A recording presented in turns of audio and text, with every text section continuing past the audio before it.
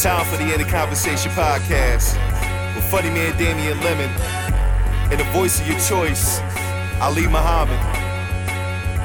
Yeah, 1 2 1 2. This is Damian Lemon. This is Ali Muhammad. And this is In the Conversation, the podcast. We are back in our separate buildings, sheltering in place, giving you what you need. No doubt. You know, no for doubt. that ear canal. You know what I mean? Word up. We out here. Shit, man. We got a guest in the building today, you know, to jump in the conversation. In the virtual building, he is sheltering in place in his undisclosed location. I don't know if he want to disclose all of that, so I'm going to leave that. You know what I mean? Keep the theater of the mind going. But, you know, we got my homie who is who's also, you know, one of our ITC culture critics, but also a very funny comedian in this game. And he's about to drop a brand new comedy EP called Failed Running Back. I want y'all to give it up. I mean, y'all can give it up. Just give it up just by yourselves in front of your speaker. Give it up to that man, Chris Lamberth. Hey, thanks, Chris, guys. good? What's going on? Thanks. Woo! I like that. I like that little, you know what I mean? Thanks for having me. Always a pleasure. Of course, man. Of course. Anybody else want to be a comedian in here? Shit, man, we in the building. Yeah, man, just kick that thing we're gonna off. we just have a regular ass conversation, but you know, this is a big occasion because Chris, you may have dropped the last comedy album in history, you know, depending on what happens with this fucking pandemic. You might have put the button on the art form, so I hope you're happy. Shit, that's a lot of pressure. Hey, man. Take it, man. Pressure makes diamonds, from what they say. Is true. I never did it. I never got that far. But anyway, we in this bitch. We having a good time. How y'all doing? How's your week going? Muhammad, happy Ramadan. Yeah. Yes, sir. Happy Ramadan. I appreciate it. Thank you, guys. Yeah. How's Ramadan in the pandemic? How's that? Is it easier, harder? No, it's the same. I mean, it's less things to take your mind off of it because you can't really go in the world Right. and kind of, you know, put your mind on other things or put yourself in motion in a way where, you know, you're not just consumed with, damn, I'm not eating right now. But yeah. Other than that, it's the same, man. It's cool. It's good that we had the lead up time to already get focused on some solitude because, you know, you already kind of rehearsed and in practice of listening to yourself and not distracting yourself with outside influences. So it's going great, man. You know, I've been trying to, every year you try to, tweak your nutritional values and how healthy you can get with yourself and how smart you can do with your consumption. And so this year, you know, been tweaking that and been kind of moving in the direction of eating more plant-based, more leafy greens and stuff, whole grains. And, you know, the thing about it is when you're in Ramadan, you don't have as many times to mess it up as you do in a regular day. So say if I say, you know, I'm going to eat leafy greens today, I'm not going to mess with any meat. You know, you only got 2 times to, you know what I'm saying, go for it. Other than like real life, you might be in the streets and be like, you know what, let me just get this chicken. So Right. So when you're limited to 2 meals, you're pretty safe in whatever direction you want to go in. Yeah, that shit. I guess that, I know, I would imagine for me, I know that self-restraint would have to be on 10,000 because in this sheltering in place mode, I definitely just walk to the refrigerator like it's the corner store just to go somewhere new. You know what I mean? Right. Yeah. But what's your leafy green of choice? Actually, I mean, it sounds weird, but I just discovered the big leaf spinach. Big leaf spinach. I never heard of that. What's that? I mean, it's not. That's not what it's called, but it's a spinach that has big leaves. Not we used to seeing the small leaves like the baby spinach. But there's spinach that's a big leaf. I thought it was dinosaur kale. You know what I'm saying? So my wife bought it. You know what I'm saying? Dinosaur kale. That's what they call it. I think it's a nickname. But dinosaur kale has the bigger leaves. It's not as crinkly as and tight like the regular kale, right? Regular. Yeah. So it was, she brought it home. I mean, she ordered it. It came. I do my, my produce bath with the peroxide in the water. So I'm thinking this is dinosaur kale. I didn't think nothing of it. I washed it, cleaned it, put it in the refrigerator, and then I went to the store and I bought a bag of like baby spinach. And she was like, why you buy more spinach? We got spinach. I'm like, where? She's like, that what you just washed was spinach. I'm like, oh, you tripping. I ain't no spinach. I ain't never seen no spinach look like that. And then I looked it up as she was talking and I was like, big leaf spinach. And then sure enough, it popped up. And it's like, yeah, so it's like I think it's more mature. It's a more mature spinach. Like they let it grow further. I've seen that. How do you cook it? Actually, I haven't been cooking it at all. I chop it up, put it in a bowl, throw some little olive oil and some apple cider vinegar, and put some. Last couple of days I've been putting different kinds of fruit on it because I eat it for breakfast and dinner. You know what I mean? Oh wow! Yeah. So during breakfast I had that, and then I've been doing the steel cut oats every day. Throw those in the crock pot at night and let those be. And then when you wake up, they're ready. And then, might make an omelet or some shit like that, And then in the evening, I've been, we had kale. My wife bought like the purple cabbage. Mm-hmm. So I've been on that raw, cut that up, chop it up, you know what I'm saying? Put something on top of it, like, some chicken or a piece of salmon or whatever. So I've been on that. So that, I've just been trying to switch it up a little bit. Been feeling a lot stronger. I feel like them steel cut oats sit on you a lot heavier than the regular oats. So you ever rock with asparagus? Yeah. I got some asparagus in there. I'm the only one in the house that really fuck with them, so they usually sit too long. But I rock with them. I like it. I just kind of got into it like the last 4 to 6 months. I would buy them, already made, and we warm them up. But now I just do it on my own. Right. I'm growing up.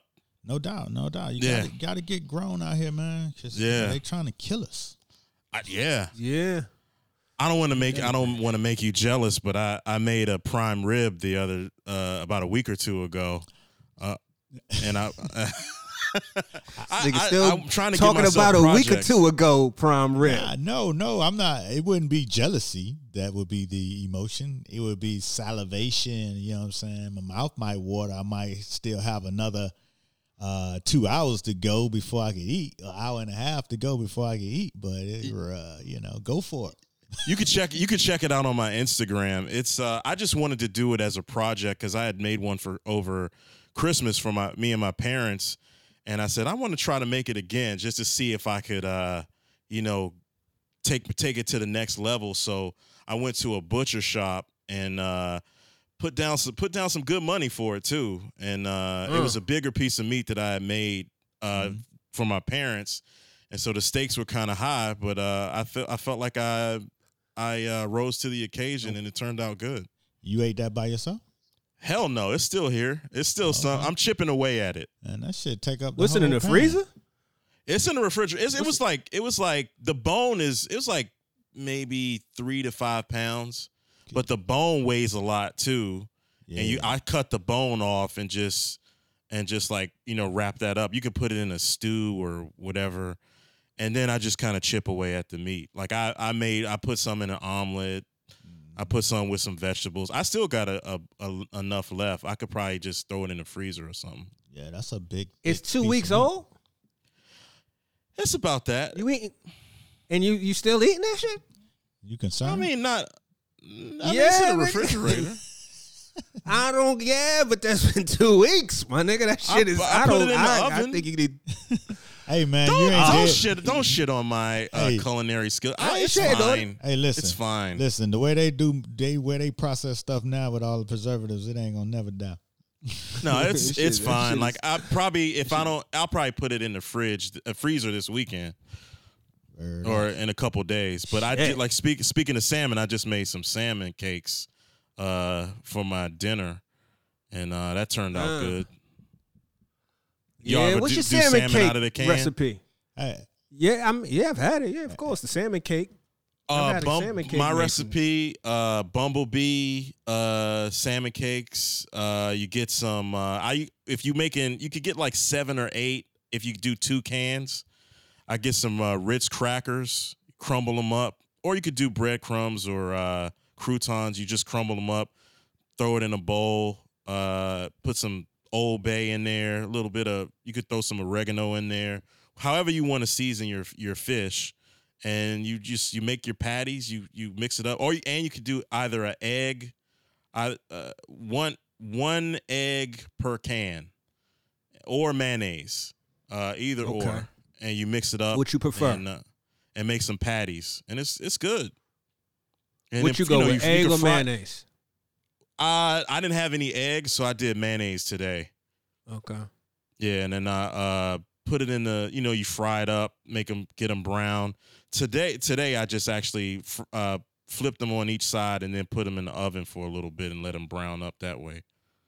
All right. Yeah, I've been thinking about making some crab cakes. I got a can of crab meat in the crab, fancy crab meat, they say. Mm-hmm. And I've been thinking about putting one of them shits together. So we'll see. I'll keep y'all posted.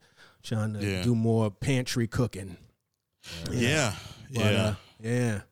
What do you think Chris, about that meat shortage? Do you think there's going to be a meat shortage at the end of the week? I didn't even hear about a meat shortage. Is that in the news? My mom's hit me. I was talking to them earlier this afternoon, and you know how moms be telling you, so-and-so is such and such. I didn't get all of it, but, enough to just – so I looked it up, and it was like they said it's possible. And then I saw where Trump – I got an email on, like, Washington Post saying that Trump is going to try to keep the meat plants open. Right. So it's kind of in – it seems like it's in flux right now. I think that's scarcity marketing. Yeah, I think honestly, basically it's coming out of the Tyson plant. That's where the news are kind of originated. The Tyson plant is experiencing a lot of cases of the corona. Mm-hmm. So, I heard about that. So it's slowing down production, and they're saying that some of these processing plants, they're getting cases of corona, so that they're not able to keep up with the supply chain as fast as normal, and so they're saying that it may be a slight interruption in the supply chain. But, I know.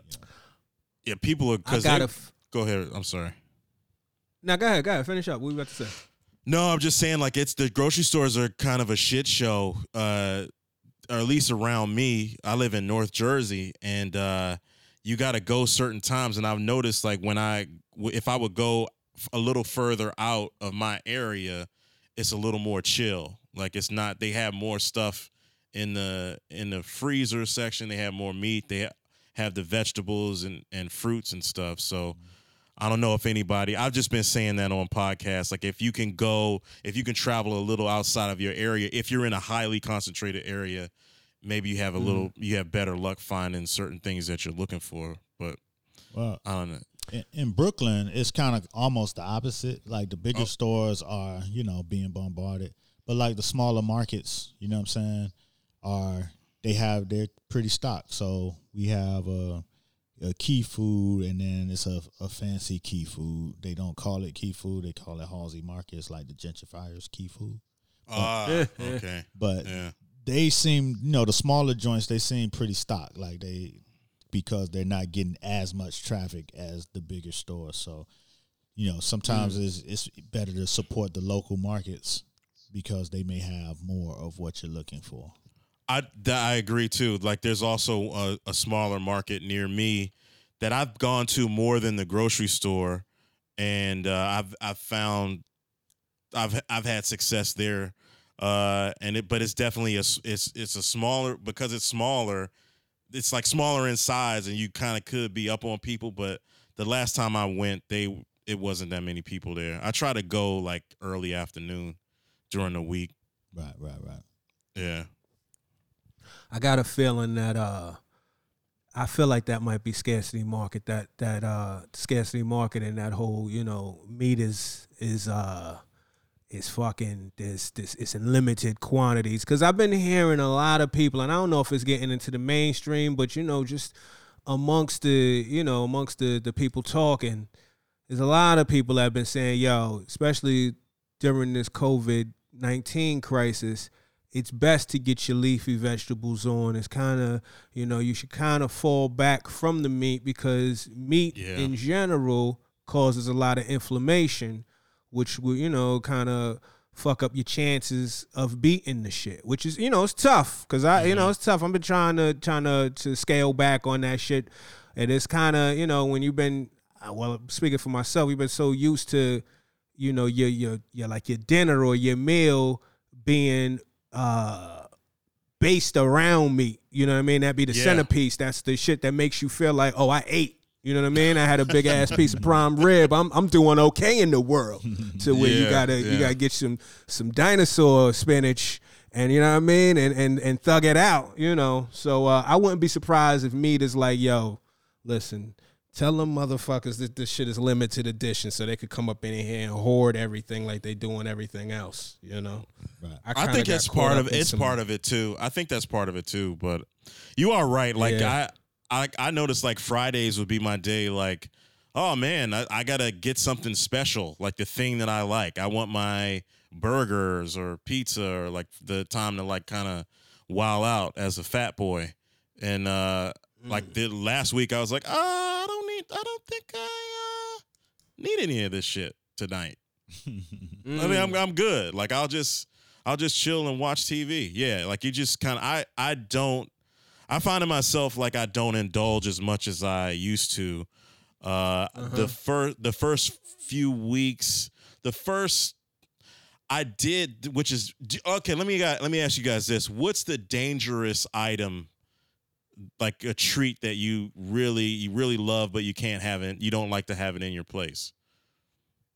I would say mine would be Oreo cookies, Oreo double stuff. That's like I could eat a sleeve, and that's like my heroin. That's like you just dip it in the milk, and it gets a little soggy. Oh my God, that's like Pookie in New Jack City for me. Yeah, you go traditional. You go traditional. Or you go golden. I'm not a golden fan. I not as much as the traditional. I rarely see the golden ones, but I like the traditional double stuff. That's been stuff. It's really because what you're looking for. Because I only see the golden. I never even see the traditional no more. I see the golden a lot. I don't really see the Negro Oreo anymore. I don't know what's going on. I don't know. Really? I rocks phase them out. I rocks with the goldens too, but I don't buy them motherfuckers. But maybe once a year. Yeah. Yeah. You know what I'm saying? Because I could run through a pack in a couple of days. But then I got kids, so we don't. Yeah. They done turned. Go ahead. A golden Oreo with a handful of almonds is like, oh shit. Oh wow. You trying to balance it out. No, it just be the snacks that's available, like the raw onions, the raw almonds. Like you know what I'm saying? That's your trail mix? Yeah, like the old man, you be cutting the coke. You be shaking the almonds like dice and shit. And then you take a bite of the golden Oreo, and then you throw an almond in your mouth. Damn, that's a new one for me. Okay.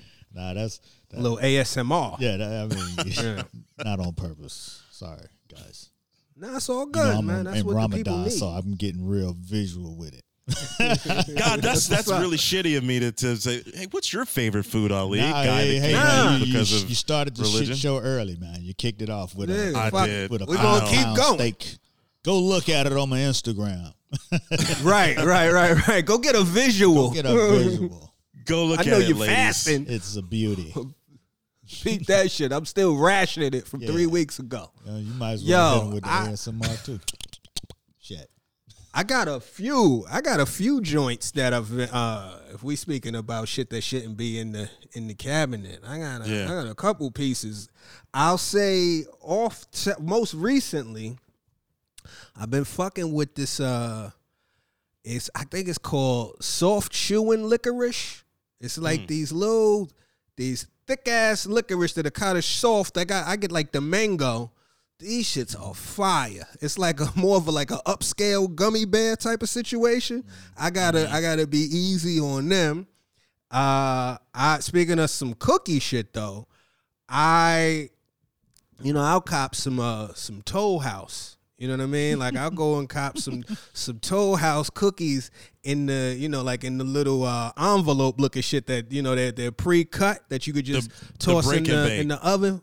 The break and bakes, yeah. Oh, I ain't even hear that before. The break and bakes, yeah. The break and bakes that you throw in the oven for 10 to 12, and them shits is fire. Now let me tell you something about those though. For a hot second, for about 3 to 4 months, they were off the market. Like there was some shit that happened in the plant to where supposedly there was some rubber found in these shits, right? So. I didn't know that initially because I was out there looking for the shits. I'd fucked around and picked up a sleeve of the Pillsbury, which pale in comparison. You know what I mean? And I was like, yo, what the fuck? Why can't I find the yellow pack? You know what I mean? I'm going to all types of grocery stores, good neighborhoods, bad neighborhoods. I'm like, yo, what's up? What's the deal? And I did a Google search because it was that serious. And then I found out about the rubber. And when they did come back, I didn't even second guess. Did they clear the rubber issue? If anything, the rubber give them a better texture than all this other shit because the shits is amazing. But and this is the last thing on cookies because this is y'all done awakened some shit. There's a. I'm supposed to be the one suffering. I know. I'm sorry, bro. But this is just this week. There's this. Have y'all ever heard of this shit called World's Best Cookie Dough? No. Somebody just talked about that. Issa Rae. Issa Rae yes, just talked. Yeah. Issa Rae talked about it on at least 2 platforms because I've seen at least 2 interviews where she talked about it, and I don't know if they was following her before and she's just an ambassador, or they were like, yo, good looking out.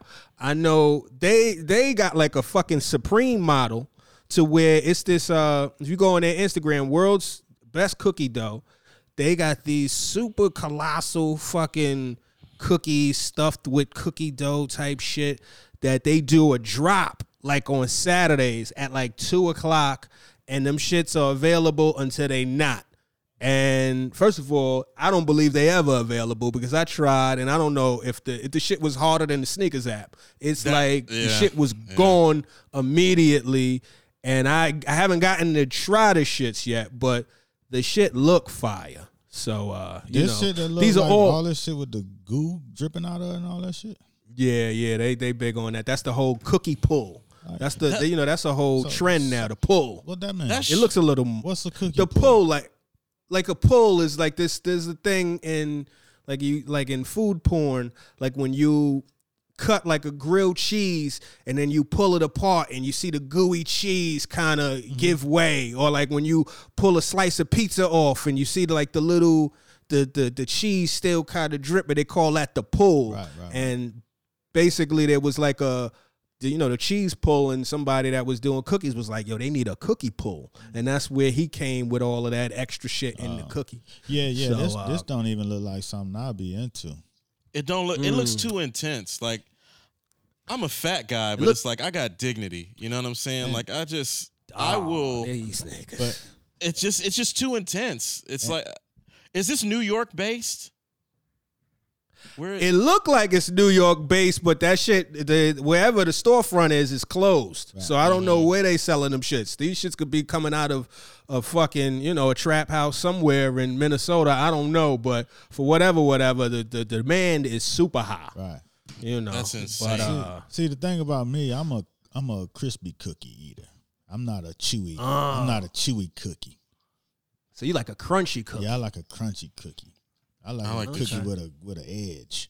I don't like it. Do you like? It's like with an edge. Do you like to neutralize the edge with milk, or you let it keep its full integrity? Nah, I like full integrity edge. I like a Tate bakery cookie. Oh, Tate, fire. That's another. Ooh, that's a problem. They are good. They cost like what, $5-6 a bag. Yeah, something like that. Yeah. The real thin joints. Like yeah. You know, I mean, speaking of cookies, like back in the day when I discovered cookies. You know what I'm saying? One, you made your own for the most part. And, of course, as a kid, you're probably going to always trend on the side of crispy because you're going to overcook it or something. And then, like, when the designer cookie came out, the first designer cookie I was exposed to was the Famous Amos, the real Famous Amos. Before I would agree with I concur. Yeah, you know me too. So the Famous Amos designer cookie had a little edge. It was still moist, but it had an edge to it. It wasn't like gooey. It wasn't like the halfway cookie dough type of cookie. Like I fell off. Didn't you say? Go ahead. Keep going. Go ahead. I fell off of that when they came with the gooey or the half cookie dough or the chewy cookie. I wasn't soft batch. Yeah, soft batch. I wasn't with none of that shit. Let me ask you, didn't you tell me they used to serve Famous Amos cookies in the club somewhere in Miami, or was that I'm bugging? Nah, that wasn't me, but they used to sell it at the like Burdines, which is like Macy's. And they used to sell it at the department store. Right. That's what you said. Yeah, the department some store. high end. Yeah, shit. the high end department stores. They used to have it in there, and then some of them had like a little stand where you could eat them and da. But then they had the bags or the tins. They used to come in tins too. Don't get a tin. Destroy them. But that was the first designer cookie, Famous Black Man Amos. We used to have keep it funky with you. I felt like with Famous Amos, I kind of look at that shit like Tyler Perry movies in the way that, like, I ain't really like him, but I felt like I should support him because it was a black man. But you know what I mean? When did you catch on to him from when they? I might have caught on him after. I definitely caught on to him after the fucking department store wave. These were store bought. Once Famous Amos. Yeah, once they went store bought, it wasn't. That's not the same cookie. That's not the same as the ones that was in the department stores. Like the ones that's out now, the little hard, you know what I'm saying? That's trash. Like the real Famous Amos joints had real, like you say, you could see the chocolate chip, you know what I'm saying, with the pull. You know what I'm saying? It wasn't a gooey cookie, but the chocolate chip had pull. You know what I'm saying? So interesting. You know what I'm saying? The nuts in them, you could see the full nut, not like a little, you know what I'm saying? Yeah, it's my bad, pause, all that. But there's no other way to say nut but nut, okay? Yeah. It's all good. We're adults here. You can see the full. You can see that used to be a pecan or a walnut. You know what I mean? Gotcha. I hear that. Not like a little just some shaving. You know. I could dig it. Yeah, like if it had. I think some of them might have had cranberries in it or some shit like that. I mean, the shit was real. That was cookies. real fancy. Yeah, it was like real cookies. It wasn't like the shit that you get in the bag at the bodega now. I didn't know they were still around. I mean, when I was a kid, if any of your listeners are from like the Maryland, D.C. area, Iverson Mall and Forest Village Mall used to have. Well, at Forest Village Mall, I know for a fact they still got a good cookie spot there too. Like they bake them. It was just like the best cookies that you could ever get. Like on the level of, I don't know, like on a national level, like a Mrs. Fields that's really not around anymore in the malls that I've seen. But I what about Insomnia cookies? Y'all ever rock with them? Nah, they alright. They expensive. I was real grown when they came out. Yeah, wasn't too much. I like if we going expensive cookies, I fuck with Levain. What's that? Uptown and then Levain. It's a bakery in the city. There's a couple. There's one like on 74th Street. There's one over by the old studio. There's one in Harlem. And they got some like these $4 cookies that are kind of big as shit. My favorite over there is the oatmeal raisin. That shit is fire. But you know, and an honorable mention to a good old Chewy Chips Ahoy. That used to hold me down as a young buck. Yeah. I say all that to say they all better than vegan cookies, which I heard you talking about with one of your lady friends, Chris, on the failed running back EP. Yeah. How did the vegan cookies taste? You know what? Me and her went to the movies one time, and this was a woman that you actually helped me with the bit when I was talking it out with you. Like, me and you was talking about the woman that actually like fucked me up, and I got the bit out of that short-lived relationship, and they're not that good. They're not as good as like Mrs. Fields or anything. Like, it's just it's okay. And then part of me was like, oh, these are good, because you want to be with the chick. You're trying to make her not, trying to impress her, or just making her just like say, oh, this guy's cool. He likes vegan cookies like I do. She cooked them or she bought them? She bought them at the concession stand. Remember Sunshine Theater, like on House? Was that that's on Houston? Yeah. Yep. We went there. And then the last time I saw her, we went to some place in Penn. I think it's called Pennsy. And there was apparently like, it's a place where they have like different shops. It's kind of like a upscale food court. And they had a place that made vegan treats. And by the time we got there, they were closing up, but they just gave her some free treats. And I didn't taste any of those. So, damn. Thanks for making me think about that girl from a long time. Well, it's on the album. It's on the album. That's just karma. Yeah, thanks maybe for making me think about food. That's true. I'm yeah. I like that. Touche, my good friend. Oh man, there you go. So Chris, man, tell us about the Avatar. Where'd you record it at? How you feel about it? Sell that bitch a little bit to the people. I'm really proud of it. I think it's a reaction to what's been going on with the coronavirus.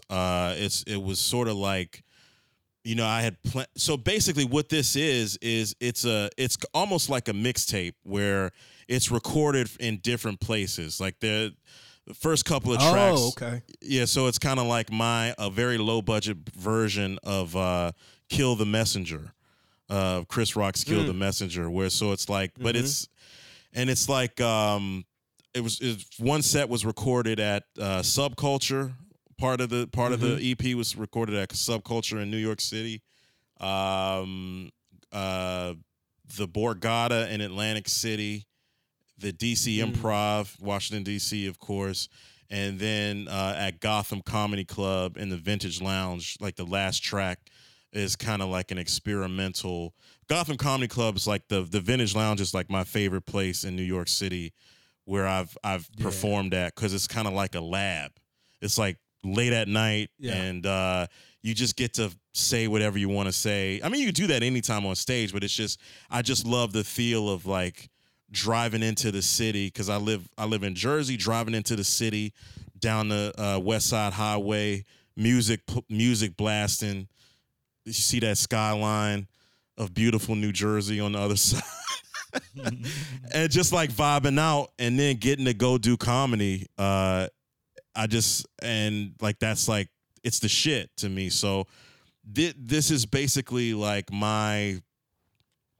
it's just like my reaction to like the coronavirus. And like you and I have talked about this like earlier, I think it was like mid-fall, late fall, you and I went out. We actually did your podcast, and after we went and grabbed something to eat, and I was like, yo, man, when I record this album, I want you to host it. I want you to like, open up the show.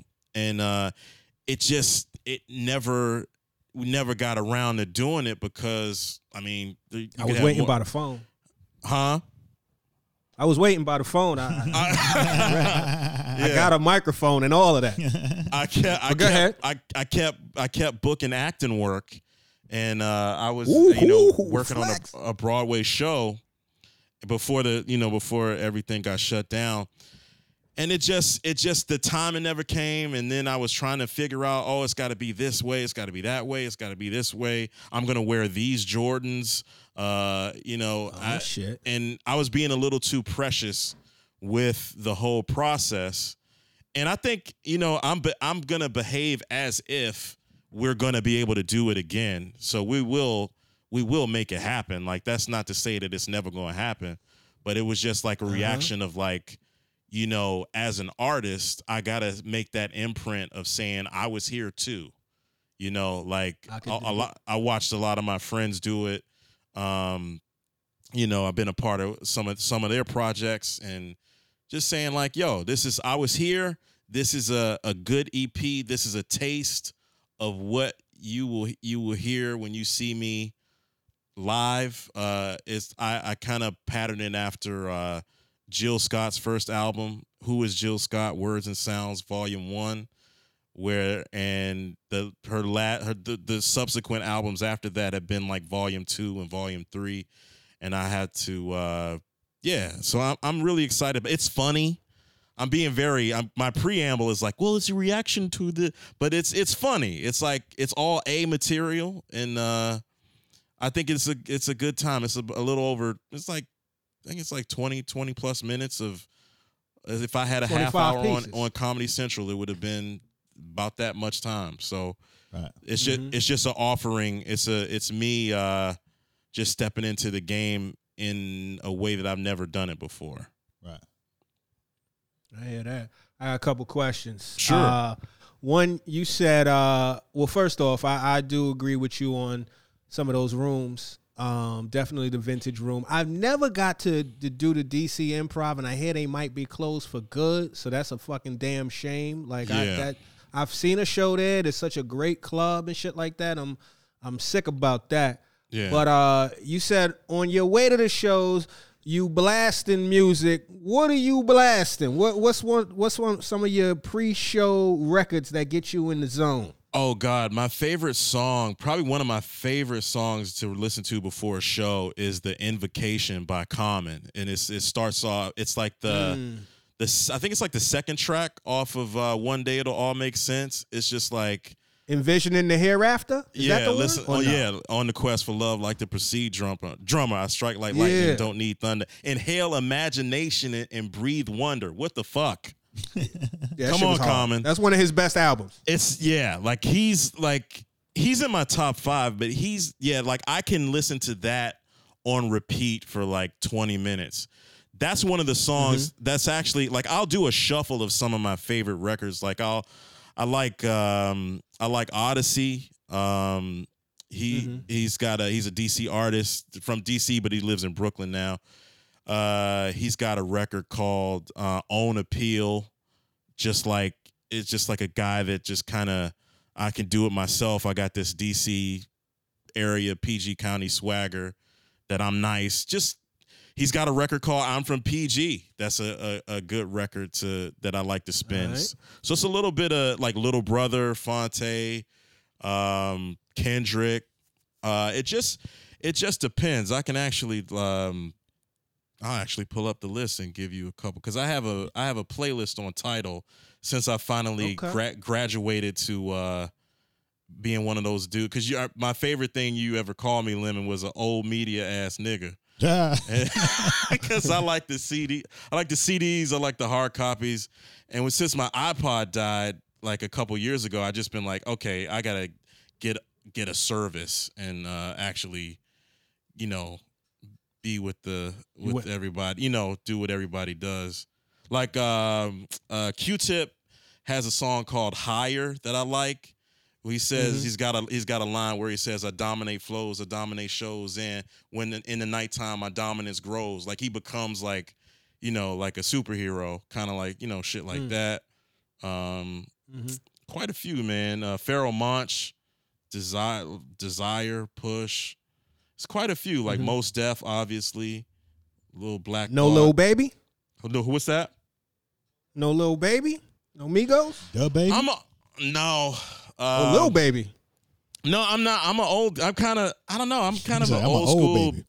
black. I'm old. I'm 40. So I'm a dinosaur. I respect what they do for the young people. I'm not gonna. I will never shit on anything like that. But it's just, man. I like Black Thought. I like Evidence. I'm trying. Let's see who else I got on here. It was somebody I wanted to mention that I just went past. Yeah, man. It's a lot. Black Milk. Elzai. Yeah. A lot of OK Player vibes. Yeah, man, a lot of OK Player vibes. I think I don't know, when I was Mos Def, obviously, he's in my top 5. Bunch of Blue. You ever rock with Blue from LA? Of course. Yeah, I love him. I love his shit. Sky Zoo, one of my all-time favorites. All right. He's got a song called "Grew Up on Kool-Aid." That's another. That's I think if Invocation is one of those joints that you could just play on repeat as soon as it's over, just to get hype before a show, that's one of them. He did this EP called Band Practice, and it's got the horns. It sounds like it could be. It's like one of those songs that could be like end credits and opening credits at the same time. It's just, he just talks about how he was coming up. And when I talked to him, he did my podcast like 5 or 6 years ago. And I remember meeting him at the Blue Note because he had did a show. And I was like, yeah, Grew Up on Kool-Aid is my shit. And he was like, oh, I don't even know if I remember that. Oh, wow. It's just he remembers it, but he was just like, how this song means so much to me, man. And he's like, right. Oh, yeah, okay, yeah. That was the past. Right. Yeah. No, he's not a dick. No, he's a great guy. I don't sip Kool-Aid no more, nigga. Yeah, no, but it's just one of those songs that's it's not on an album. It's not on a proper release. Right. But it's just one of those joints that just fuck, man. I don't know if you guys have a song like that. One of your favorite artists puts something out, but it's kind of like a throwaway to him. And he's just like, oh, I kind of know that song. But it's this means everything. What is that for you, Ali? Dougie Fresh, That Type of Girl. Okay. Wow. I mean, it's from his first album. It has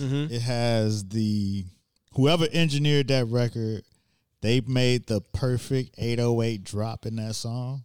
So when you play it loud, on a system, that shit is bumping.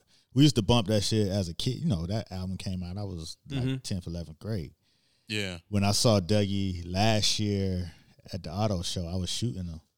And that was my first chance I got to, say, hey, Dougie. You know what I'm saying? You remember that song, Type of Girl? And he looked at me just like that. Oh, yeah, I think I remember that. Yeah, see, I'm not the only one. God damn, I was hyped. I was like, damn, I finally get to tell Dougie. We used to bump that shit. That's why he probably was popping in Miami, because of that damn song after, the show and all that other shit. But that shit had the boom in it. Yeah. It's one of my, it's a lot of these guys, I kind of relate. And Lemon, I think you could relate to this, how, a lot of times you kind of equate stand up to hip hop, and it's you kind of, well, I'm this guy, I'm like this guy, when he's rapping, I don't know, this I really like Elzai, and he's got a record called 216s. It's off of his I think it's off of this album called Lead Poison that came out, I think 2016, and he's got this song called 216s. You would think it would just be a guy that's bragging. But he's actually telling a story about a messed up, for those, if you haven't, I'm not going to spoil it, but it's just a really poignant story. You might as well spoil it. I don't want to mess up. Now I'm going to have to go on Genius because I don't want to mess it up. Ali was like, I ain't looking for that shit. No, I'm just saying. Damn. We spoil everything on here. Okay, that is true. You guys do spoil shit. Spoil it. We're going to put it on the Facebook page. It's about a guy. It's about, because I just want to make sure that I actually have it right, because I don't want to fuck it up. So I'm going to be typing with one hand. I'm on Genius right now. Okay. But he's got Elzhi 216s. Of course, every time I try, let's see what he said. On the third song released from Lead Poison, Elzhi spits 2 16-bar verses by popular demand. Both these verses contain tragic stories that allude to the number 16 in different ways. And he says, the idea for the song came from comments that were left by my fans that only wanted to hear 2 16-bar verses of straight spitting. Once I was able to flesh out the concept, Kareem Riggins, came with the music that enabled me to fully zone out. Our goal was to give fans something new, but to also give them something they didn't even know they wanted. So he's talking about like this guy named Quentin that was like a kind of like he would get girls pregnant. He's like a wild dude, and he hooks up with this one girl, and then the girl ends up killing him, and she goes to jail. Then the baby's like born in jail. Like he gets his 16-year-old pregnant, and it's really fucked up. But the way that he flipped the whole thing, like he's talking about, you said you said you wanted 2 16s, then I'm gonna give you 2 16s. Yeah, I'm gonna give you 2 16s. You know, he's just like, listen as I run through both these tales. I wish I could undo. Instead of like, yeah, nigga, I'm gonna drop these 2 16s on your bitch ass. But he is poignant. But that's like a song that like ends up on the fucking playlist because it's just like, damn, this guy's a fucking genius. And so it's just like it's just one of those that kind of like, it's not a real. It's definitely not a song that keeps you hyped, but it's just one that's just lands there because it's so good. I don't know if that makes any sense, but that makes sense. No, it makes perfect sense. That's some deep shit. That's deep shit. You listening to some cerebral shit. Yeah, because it's like these guys. It's like these dudes that just like maybe they don't have all this worldwide, like this, like so much appeal, like a Drake. And I'm not trying to shit on Drake. I'm not saying anybody that's more popular, but it's just that's what I connect to, and that's like what you try to do when you get on stage is like you try to become the best version of yourself. And I think that's what hip hop does for me, where it's like they're pushing me to like be great. And like in that 10 to 15 or that 45, like I had this really big turning point on earlier this year, like in the night before Kobe died, actually. I performed at oh my God, Laugh It Up in Poughkeepsie, where I actually opened for you, Damien, a couple years ago. Somebody had fallen out. Like a headliner was supposed to do a night there. He couldn't do it for some reason. And they picked, my managers. Oh, what about Chris? And they knew me. They knew me from working there. But let's give him a shot. It's like when you get this one shot, mom spaghetti, all that shit.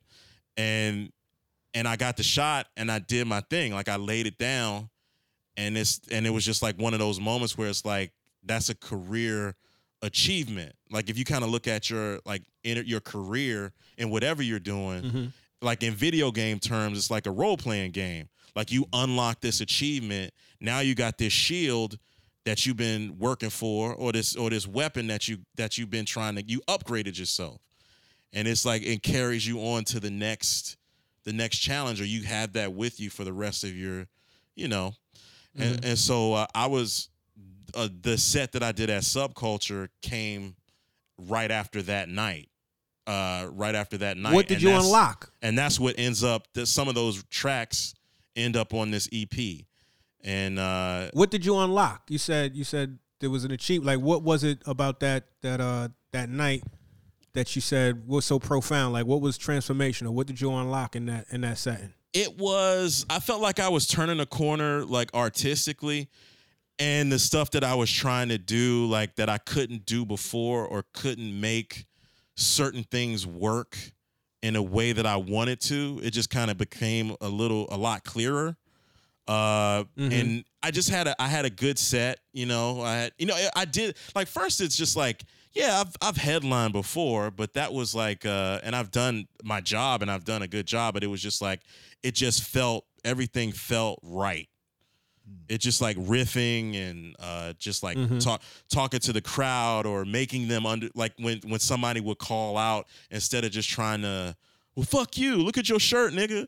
It was just like, hey, what did you say? Well, let's unpack what you just said. Let's unpack this, or you didn't get this, but everybody else got it. Let me make sure you got it. Let me bring you along too. Where certain times, like you feel glimmers of something, like you feel like, I don't know if you've ever felt this, guys. Like when you're doing something and it's like a flash of something where it's like, oh fuck, there's something there that could be like unpacked. You notice it, but maybe you don't have the skill set to unpack what you just saw that flicker of. And I'm like in your mind's eye, or just something that was just like, well, maybe I'll get back to that later. Or and then it comes to you, and you have like more clarity. Right.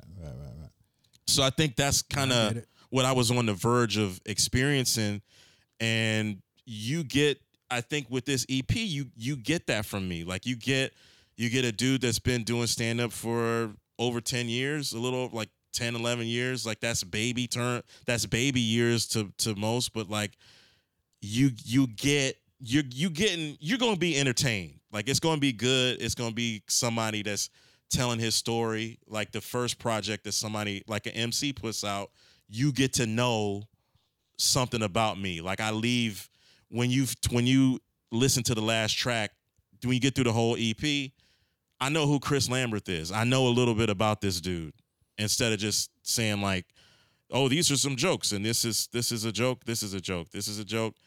I just try to leave a piece of myself in what I do. Like when I'm done doing a set, hopefully you laughed, and then you kind of you remember. Like I remember that guy. He's funny. True. Maybe that's what's up. On your EP, right? The title of it is Failed Running Back. Yeah. Tell us a little bit about your football career.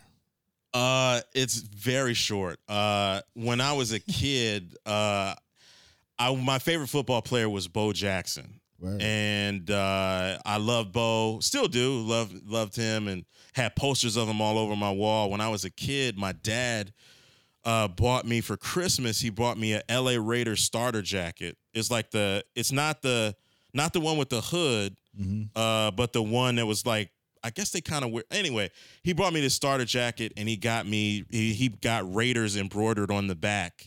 And when I would wear that to school, and we would play football in the street, and I felt like I was Bo Jackson.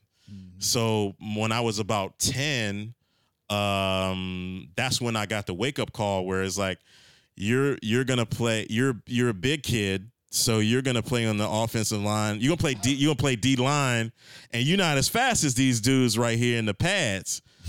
But I was good, but I just didn't have the killer instinct, and that's part of like what.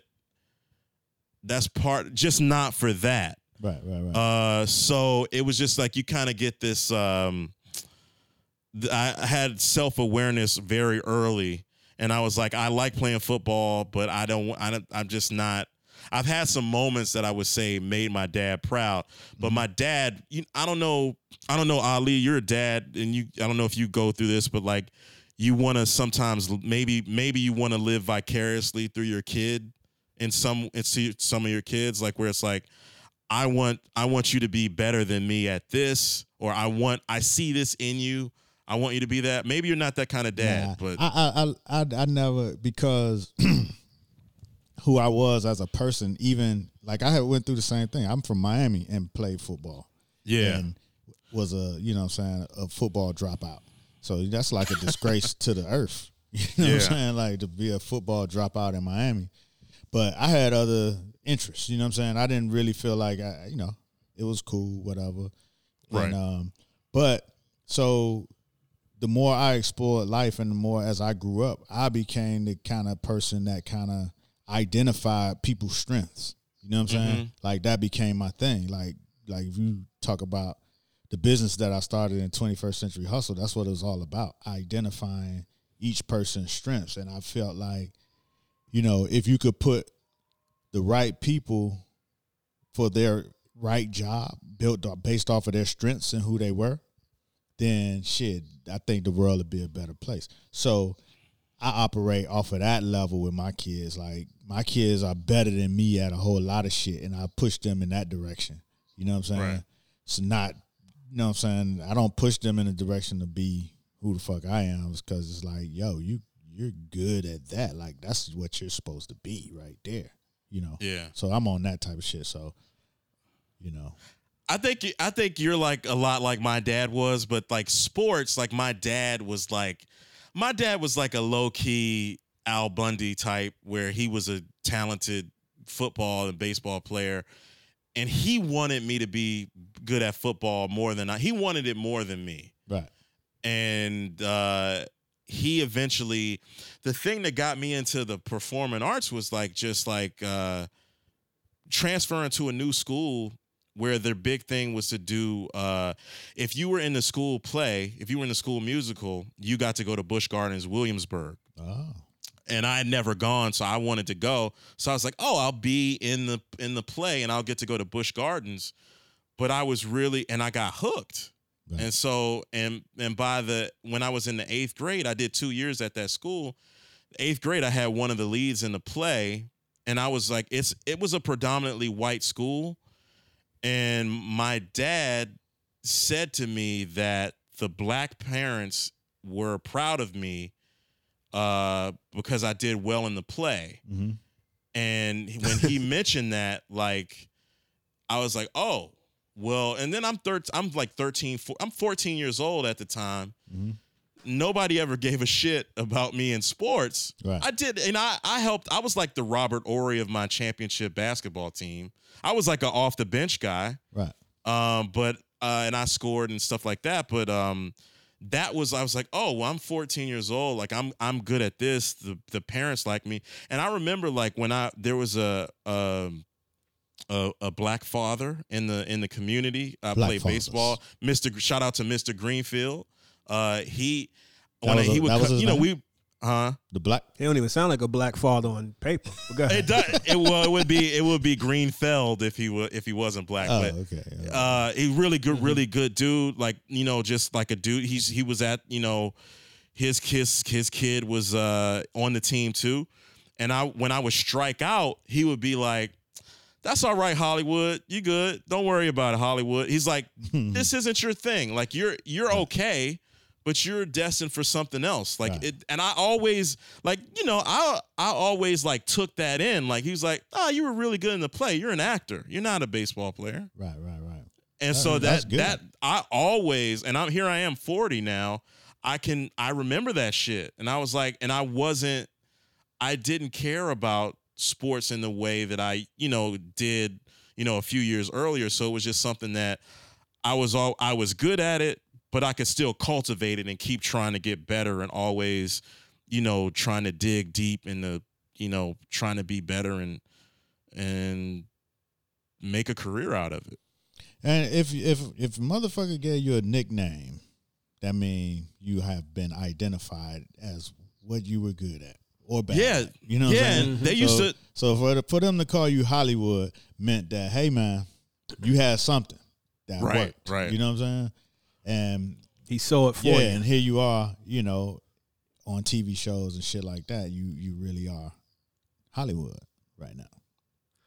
Yeah, shit. And I mean, you kind of glossed over it a little bit, but you were on Broadway right before the coronavirus started to devastate the community. Yeah. Talk a little bit about that. Yeah, we were doing this. I was in previews on this show called The Lehman Trilogy. It was about the Lehman Brothers and their history of like coming from Europe and then coming here and, you know, doing their thing. And it was a 3-person show. And they wanted to have people at the end of the show to be like, it's like kind of like in music. If we were like the chorus, we were kind of like extras, ensemble members. We were like these people that were represented the folks that got fired from Lehman Brothers. Shitted on? Yeah, pretty much. Okay. And so it was a small gig, but it was good money. It was Broadway, and that was my ticket. Like, that was what I thought would be like, nigga, I'm gonna be famous. It's not that. It was just like, now I'm like, this is really serious. This is like everything that I've worked for is like culminating in this being a part of a Broadway production that was going to get nominated for Tonys. I don't know if we're going to be back or not, but these 3 actors were incredible. And I was the only black dude, only black guy. It was me and another black woman, the only black man in that cast. It was huge. And I don't know if I can go into detail about the audition. I'm not going to do that. But it was a lot of people. It was a lot of people that auditioned for the part that I got with no lines. It was like hundreds of people that auditioned, and like maybe 12 or 16 of us got it. So it was like, it was a big deal, and it was something that was like validation of like, obviously I have validation from doing stand-up and getting on TV shows, but Broadway seemed to me like something that would happen to everybody else. It happened to my other friends and shit, and I'll go see their shit and enjoy it and be proud of them. Maybe not me, but just for somebody that has like a day job, and occasionally you might see me be on a TV show for a couple seconds, and then I'll go make people laugh in the tri-state area. But like, this shit was like, yo, it was insane. It was crazy. So hopefully it comes back. That's but dope. But if it can happen, it can happen again. So we'll see. Black man on the Great White Way. Yeah, man. Like, so it's real shit, man. So I just have to. But that was just a thing where, like, me and you, Lemon, talk about it. Like, stop being so precious with like our shit, like, because it's gonna have to go out. It's gonna have. You want to get it out there, so. I mean, it was definitely like a wake up call, and instead of folding up, I was like, let me try to open up a little bit and just put something out there that I for the world, man. Word up. That's what's up. That's what it is. Kicked it off. Hell yeah. I got one other question. Sure. You were talking about what Jordans you wear on stage. What was the best pair of kicks that you wore on stage amongst those 4 or 5 venues that you rocked for the EP? Oh, man, that's a good question. Oh, God. Well, that's what we do here. I would say that the best pair, I probably wore the Kobe ADs the night that he died. And those were the most... the day that he died, I wore his shoes on stage because they were the most comfortable Nikes that I had in a long time. And the part of it, like I cut a lot of that first track out because I didn't want to get canceled. Mm-hmm. No, it wasn't. It was raw. Like there's a story about those shoes. Like the first time that I wore them, I even told you, like, I went to the House of Hoops, and I hadn't been in like House of Hoops in Foot Locker because I very seldom go to the mall. And I was like, oh shit, let me go to the mall and see what they got. I was looking for these fucking the Air. Oh my God, the Air Max. I think they're the 270s. There's like these Oreo Air Max 270s that came out a couple years ago. And they're dope. Like, they're dope sneakers. And I said, oh, they got these on sale. And then I said, oh, they got those Kobe's that I like. And I was like, let me try those on. Because, sometimes you look at a sneaker online, like, oh, that's the shit. And then you actually in the store, and you're like, these look regular.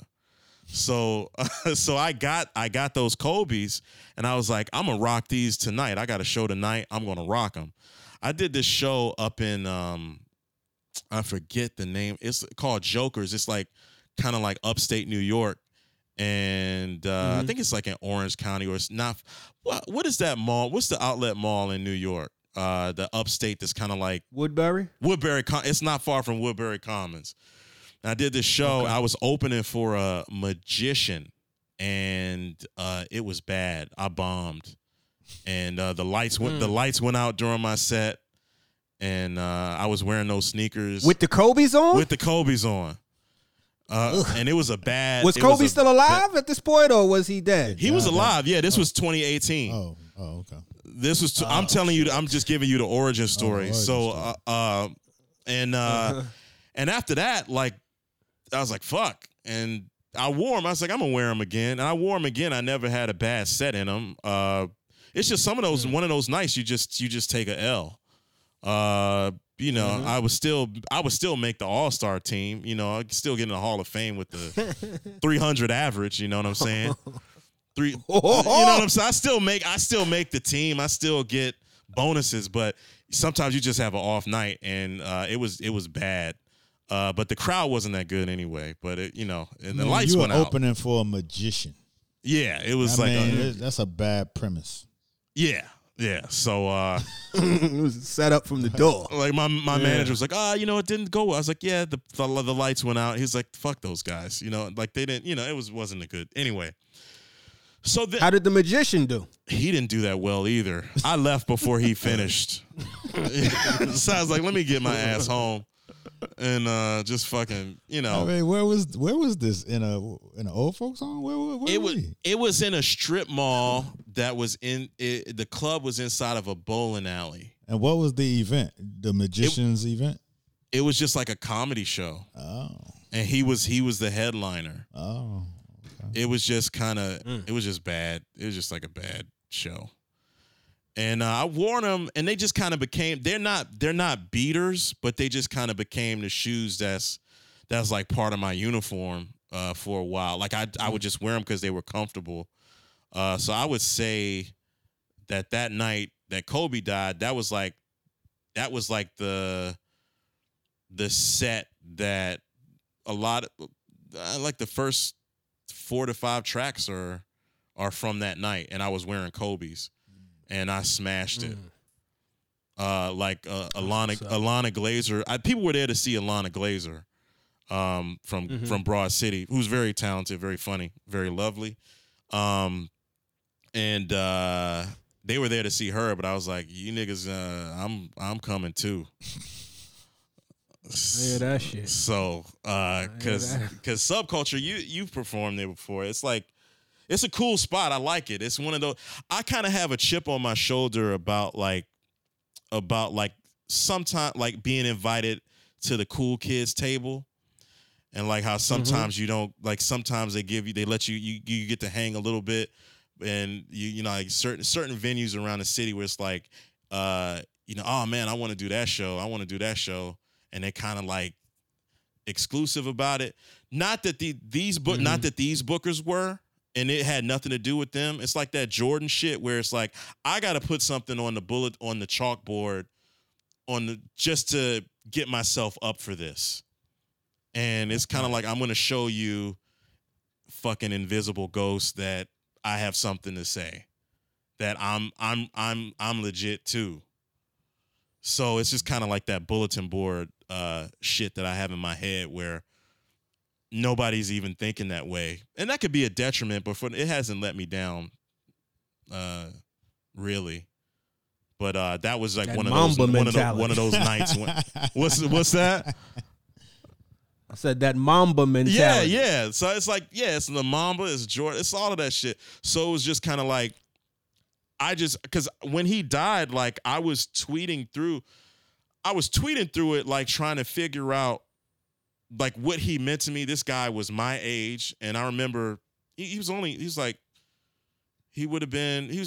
78. He graduated in 96 from high school, like my cousins. And it was just sort of like I was listening to people talk about him on TV. People were tweeting about it. I tweeted the story about those sneakers, like one of the coolest shoes that I ever bombed in. About that, I told a story about that club, and just like just what he meant to me. Like I tried to get a Bush like he had it.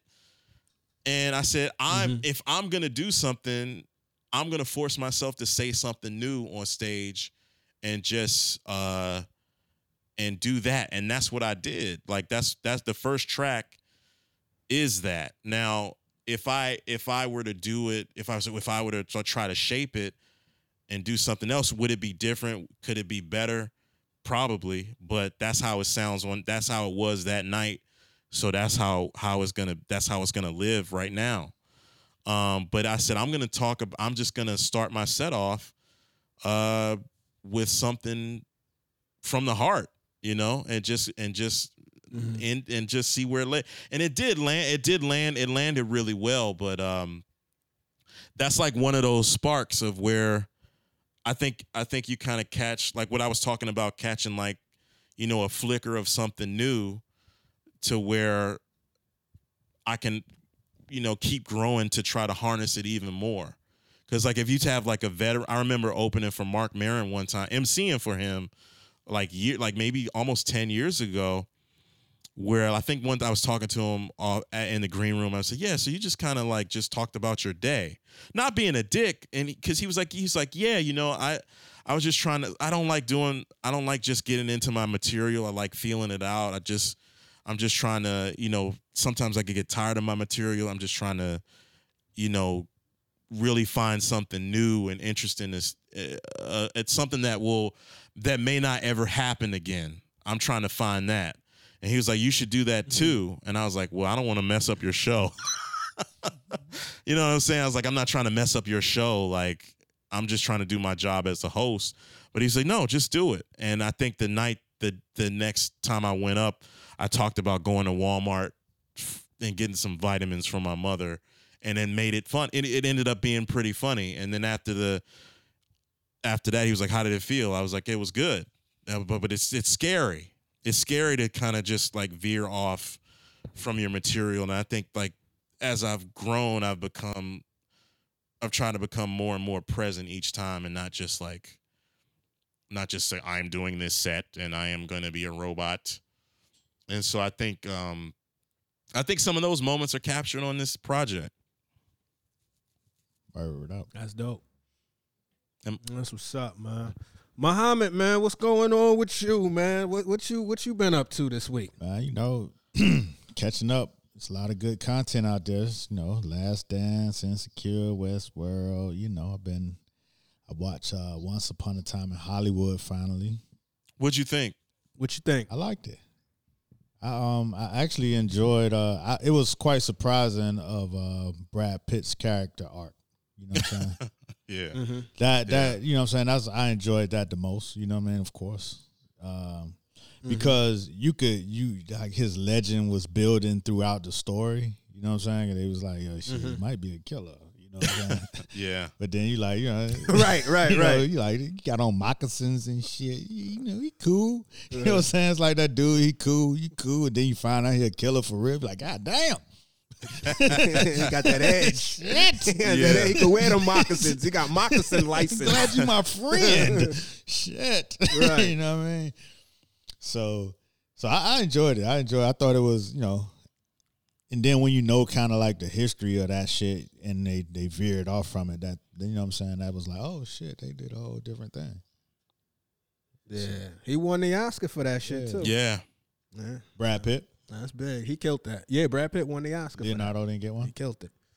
No. He got nominated, but he lost. Brad Pitt, Who'd he lose that to? Shit. Yeah. I forget who he lost to that year. Who'd he lose to, Chris?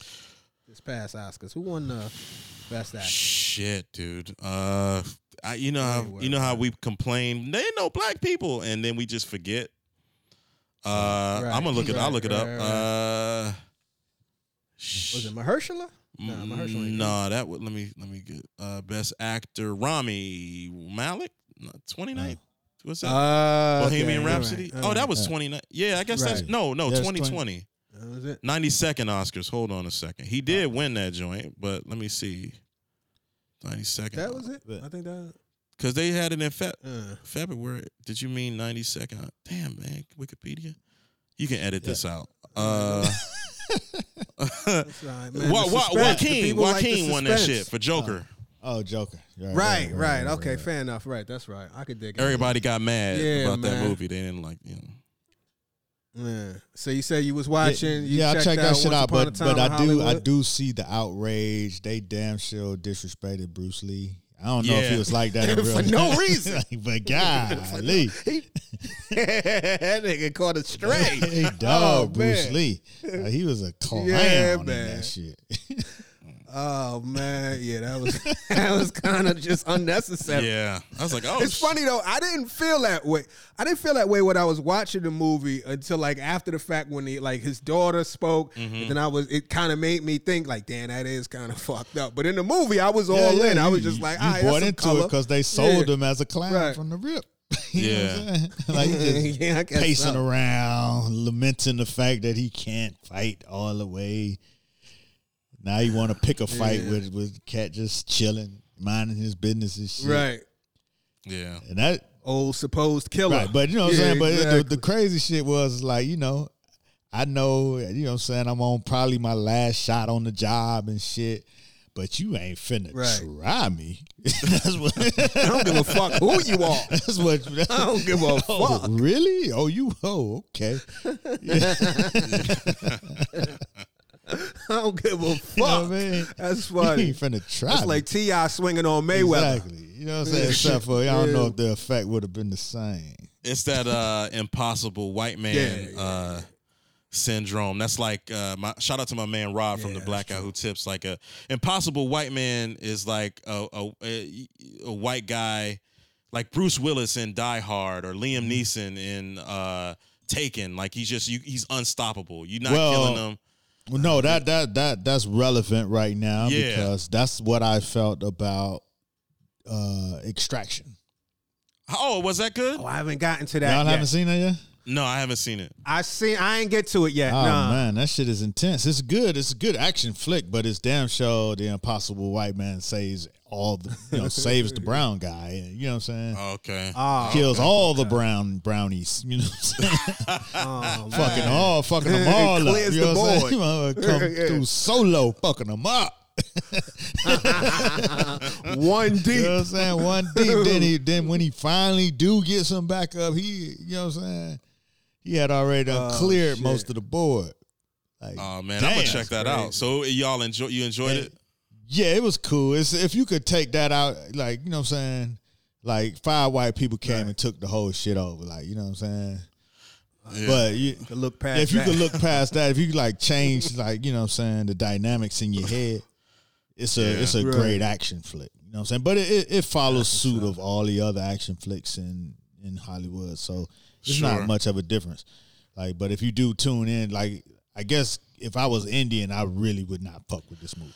You know what I'm saying? You know what I'm saying? Oh, damn, the Indians get it back. I mean, it's based is in India. You know what I'm saying? And it's based off of 2 drug lords in India are kind of beefing that war. The biggest drug dealer in India versus the biggest drug dealer in Dali or something like that. White America. No, in Dali. Like they both in India. Oh. But it's like one that's biggest in the country and one that's biggest in the town. You know what I'm saying?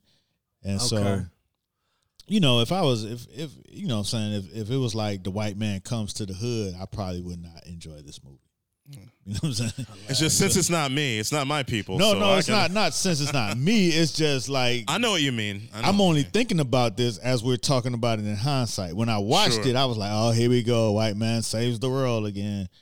You know what I'm saying? Impossible. But the shots were crazy. Like, you know what I'm saying? The action scenes were crazy. You know, if you're just looking to, you know what I'm saying, dumb out on some shit like me, I'm trying to get to sunset, you know, it's like, okay.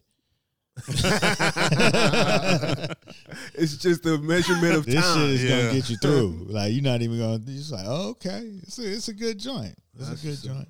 I'm gonna check that shit. I'm gonna check it out too. Yeah, it seems like it's fun. I saw this movie called Arkansas. Speaking of white drug dealers, I saw this movie Arkansas. I guess the guy's Liam Hemsworth. There's 2. There's Chris Hemsworth and Liam Hemsworth, right? They're brothers. Yeah, right? one of them was married to Miley Cyrus. I don't know. Okay, I think this is the one that's married to or was or whatever. Yeah, I think that's the she one. Was married? But I don't know. Shit, now I don't know. I'm looking at this now. You know okay. I mean? Oh yeah, but I know she twerked on. Oh, okay.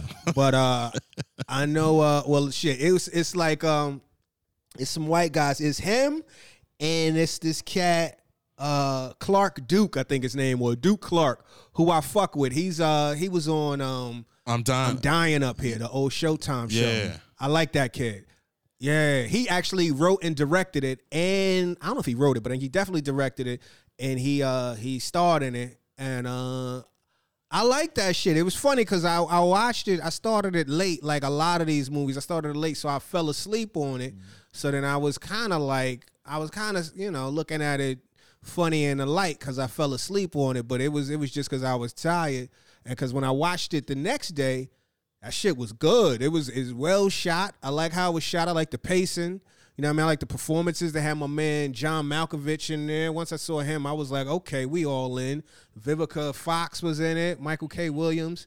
But it was just, it was about like white drug dealers in the South. And it's funny because like the preamble, he was like, white drug dealing ain't as glamorized as a lot of the other shit. He was like, or white organized crime, southern organized crime isn't as glamorized. It's like, we not like the mob. We not like the Mexican narcos. We just cats that are just moving shit in these little small towns in the region and, just making our way. You know what I mean? And it kind of set the tone for it. And I liked how the story was told. And it had my man Vince Vaughn, who I fuck with heavy. So it had great actors in it. And, I suggest that if you get a chance. What platform is on?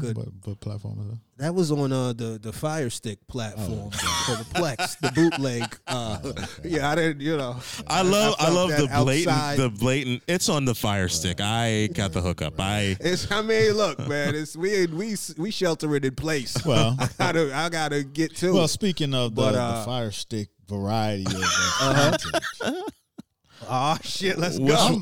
I'm actually in a boot the boot. I have the bootleg of Spike Lee's Masterclass, and I'm taking it right now. Oh, okay. My arch nemesis. Okay.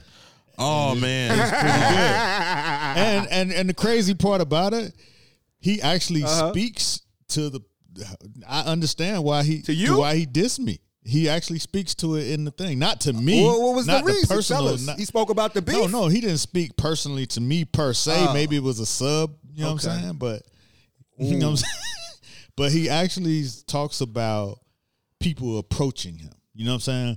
And he was like, you can't be shy. You know what I'm saying? You have to just go for it. You know what I mean? If you see me in the corner and I'm there, you have 30 seconds to make your impression. You know what I'm saying? I hate it when people don't have their headshot with them. I'm like, okay, cool. Wear your headshot. Oh, no, fuck him, man. Wear your headshot. Then they're like, I don't have it. Then he's like, oh, well, you may never see me again. Poof. And I'm in the wind. But then he went straight into, I hate it like when I'm in the restaurant eating with my family, which was the case when I saw him. He was in there with his son. I was in there with my son. And people approached me, but I didn't approach him. You know what I'm saying? So I was like, oh, he must be speaking to the beef. You know what I'm saying? At least he's trying to squash it. Yeah, it was already squashed. It's squashed. I'm in his class. You know what I'm saying? But, he sub dissing me, you know what I'm saying? He see me in the back of the room and he just sub dissing me and shit. See, I hate it when niggas come up to me in the restaurant. Yeah. And, and then, But you know what I'm saying? But when I walked up on him, he wasn't sitting eating. We were walking to the register. We were both at the register at the same time. There's a diner where you pay at the register and shit. So we were both there at the same time. So yeah, he wasn't talking about me, but you know what I'm saying? I got an understanding of how he feels about being approached in restaurants. I dig it. You know what I'm saying? But any old way. I dig it. Just for, you know what I'm saying, just for first time listeners and shit, this is all fictional beef between me and Spike Lee that has since been squashed and resolved. Yeah.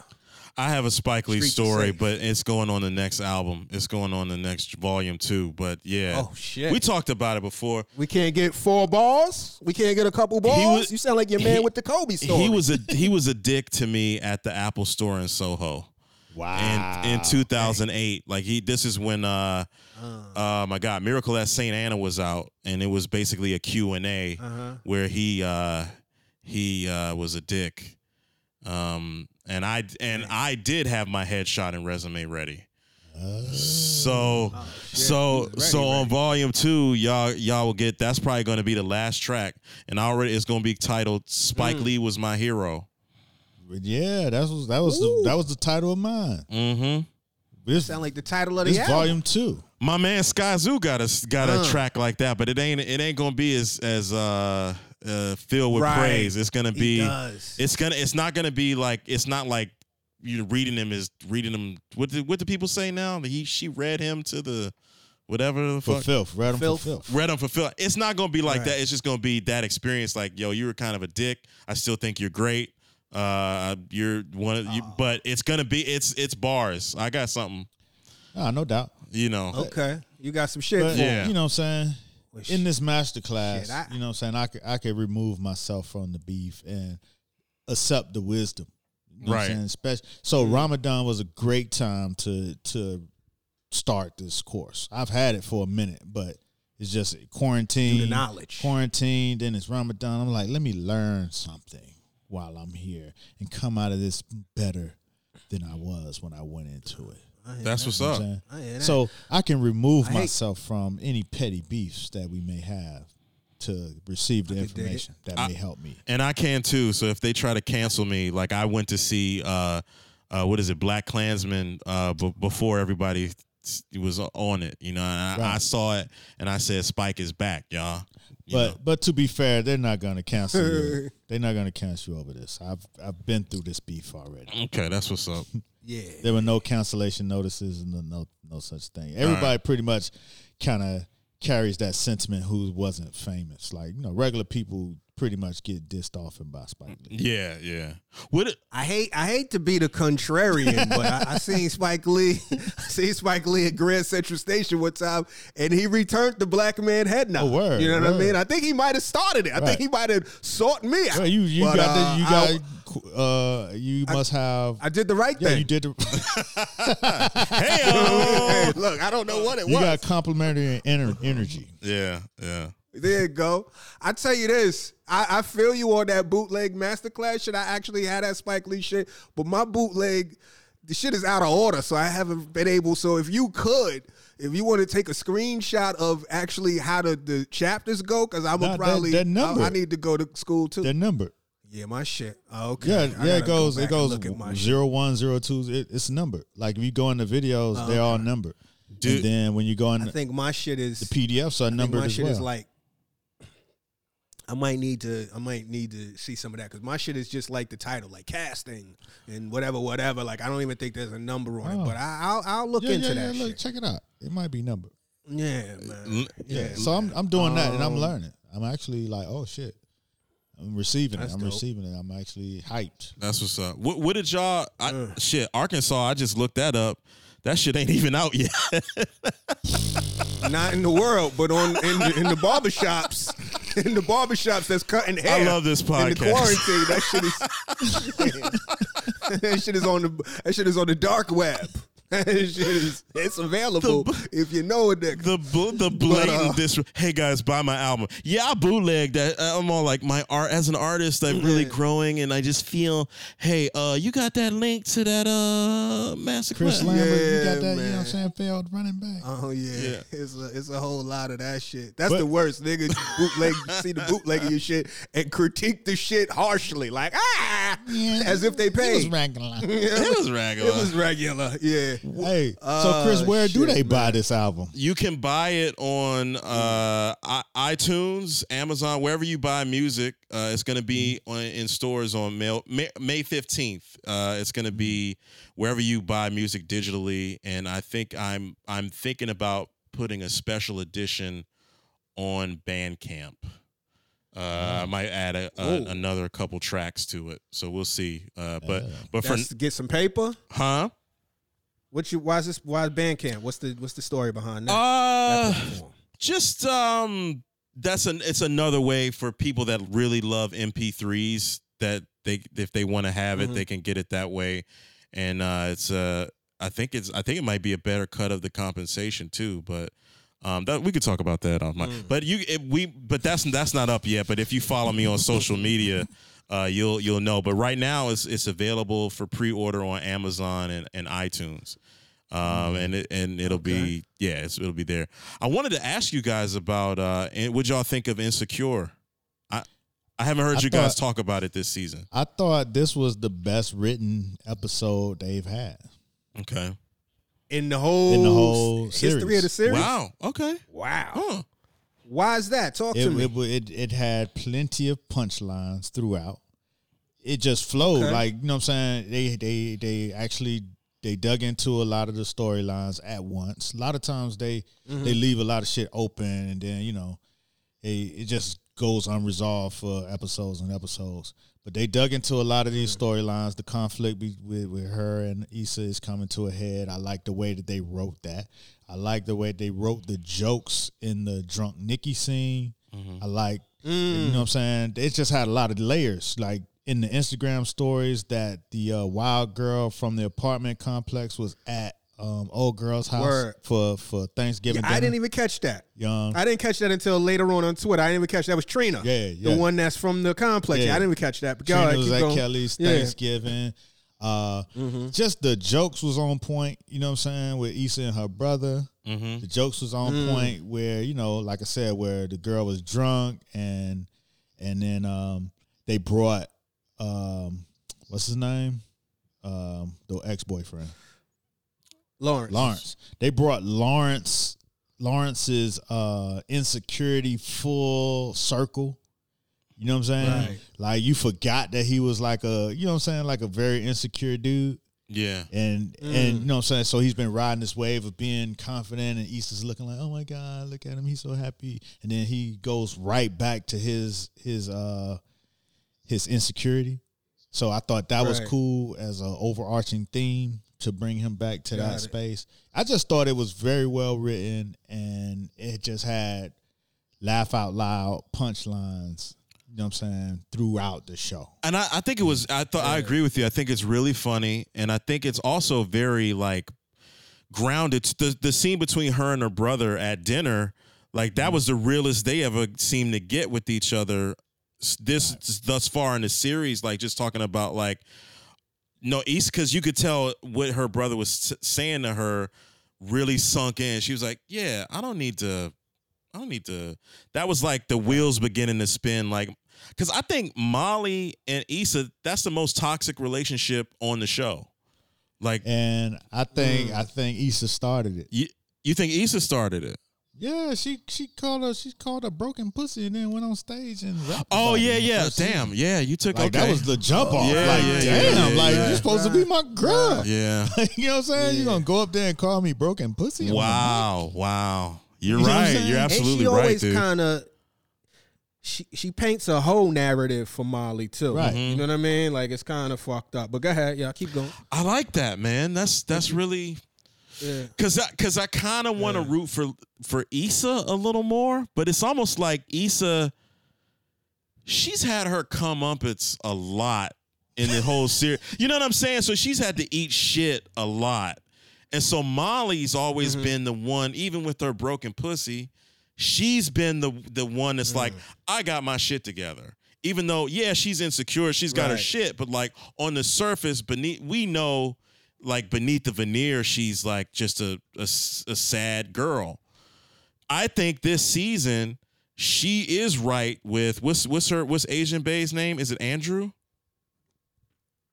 I don't even know. With Asian Bae, like she is Asian right. Bae. Like that motherfucker needs to open up. Yeah. He needs to, if he wants something serious, he needs to open up. And she's struggling through that. And she is in the process of helping herself with therapy. I think she's still in therapy. But I think they're just growing apart. I like them, but I really like them both. I think that like, and even Issa Rae, the actor creator, she even said like, this is like, sometimes people are around for a season. Sometimes people might be around for your whole life, but some might be around for a season, and it might be time for that separation to happen. And I think like the Lawrence thing, it's like they still like each other. I mean, it's 5 years. No, I'm just saying it's not like that's like Sam and Diane, Dawson, Joey, whoever else, whatever other characters that kind of get drawn back to each other. Like what is it? It's not ships in the night, but it's like ships in a lighthouse. Yeah. You know, it's just like Dwayne and moth Whitley to a light. they're going if they ended up back together, it would not surprise me. And they flies the shit. And it's kind of it's just what did you say? I can't. What did you say? Flies to shit. No, but they're both like growing up. I think they're both stepping their game up, and she's lamenting the fact that he has his comeuppance now, and she had to help raise him, and you know what I'm saying, he wasn't shit when she had him, and now she's benefiting off of the work that she had to sacrifice and put in and all that good shit. You know what I'm saying? So you know the A&R X. Yeah, the A&R X. Yeah, you know what I mean, and it'd be like that. I get it. But so, you know what I'm saying? And then you learn, and then you just learn and you grow up. But I think you switch out. You know what I'm saying? You keep it moving. You get better for the next time, and then you go on and be happy. Lawrence, do y'all like Condola? Condola, I fucks with Condola. I fucks with she grown. She, you know what I'm saying? She doing her thing. It's like even that shit that Lawrence is tripping on. He tripping. That's like on some third party ass information on some old insecure sucker shit. Yeah. You know? I like Condola a lot. I watched the whole season of 20s because of Condola. Oh, okay. I like, you know, I'm not gonna lie to you. She's giving me young Coretta Scott energy. I like her vibe. I like how she told Lawrence, "Yo, look, I didn't really invite you, fam, but you know, you kind of invited yourself, right? You know what I mean? But I just gonna let you know that I fuck with her a lot. I like her a lot. I think she's dope. I'll say this too. Back to the just overall to your point about I think Issa is letting the characters breathe a lot more. I feel like this is the most we've ever really seen her brother speak. Right. You know what I mean? Like, or like even like with Molly's subplot with the father who cheated on her moms and all that. I totally forgot about that. And I like how they're like really, what's the word? They're like people, like whatever the word is, like they're really growing the community, like Molly's brothers and his ladies, their ladies and shit like that. I like that. As far as laughs go, to your point, one of the funniest sight gags in the whole shit to me was when she was at the cafe. And Lawrence showed up, and she was like, "Yeah, I'm just gonna get this to go." And she walked out the door with the tray. I thought that shit. It was like real subtle, but that shit was funny to me, man. Yeah. She's so funny. Like Issa Rae is like, I know she kind of mentioned this before when she was on her ascent. Like she was like, "I want to be the Black Liz Lemon." She definitely has that, like, because it's like she's like Issa. To me, Issa Rae is fucking hot, but it's like.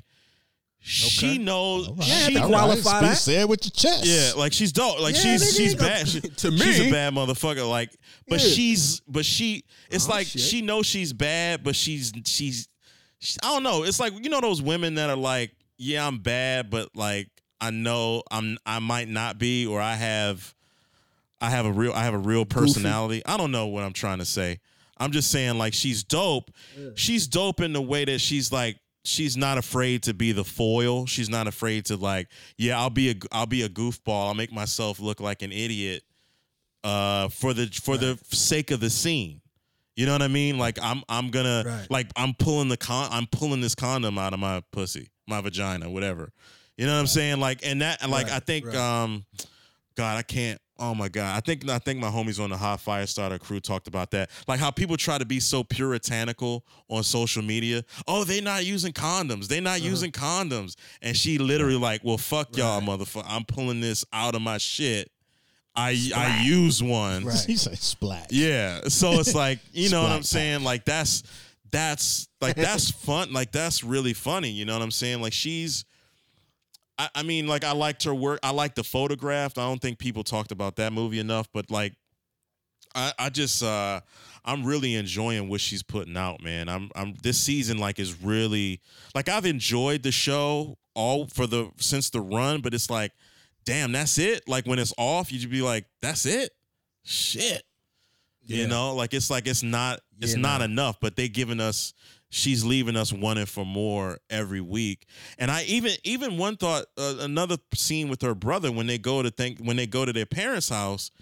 It's like what was like their stepfather was going to he hurt himself and he hurt himself. And they was like, let's just go. Let's go. It's like they're like, I don't fuck with grown twins. Yeah. right. Which is hilarious. That's funny as shit. That's that shit. They was on one. They was on one this episode. I fuck with it. It felt like they're really growing into. They're actually developing as writers, as a crew, you know what I'm saying? As the vision of the show grows, they're growing. It's like we kind of seen it grow up. Yeah. And now we're easing into a more refined version of the show. Yeah. Hopefully they continue that going forward.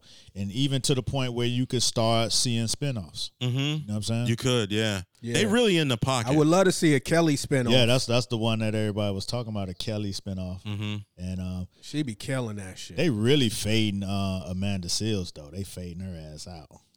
You think so? I think she's got some big shit coming from what I've seen. Okay. I think that something's gonna happen. I mean, obviously got a baby coming, but I think she's gonna have a look. Okay. So I don't know so because they are very not utilizing her wit. She's fun. I liked Amanda's web series that she did. That oh my god, which one?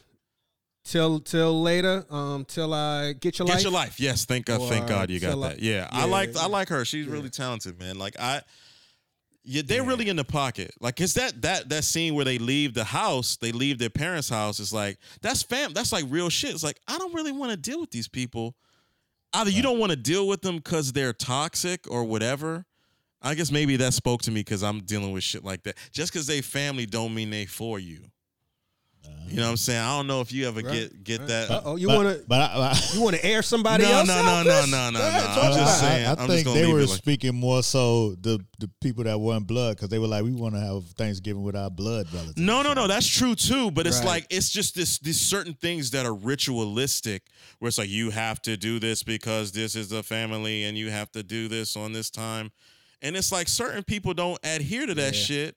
And the people, I just deal with that shit with my mom, where I be trying to protect her from bullshit that she won't listen to me, just to be on the tape. It's like, Ma, you don't need to deal with this person just because they're blood, because I don't like the way you feel after you finish talking, because you dump that shit back on me. So I don't like you going through that shit, and I don't like hearing that shit. That's basically what I'm talking about. But it was glimmers of that. Maybe I'm just putting myself into the show, but that's definitely.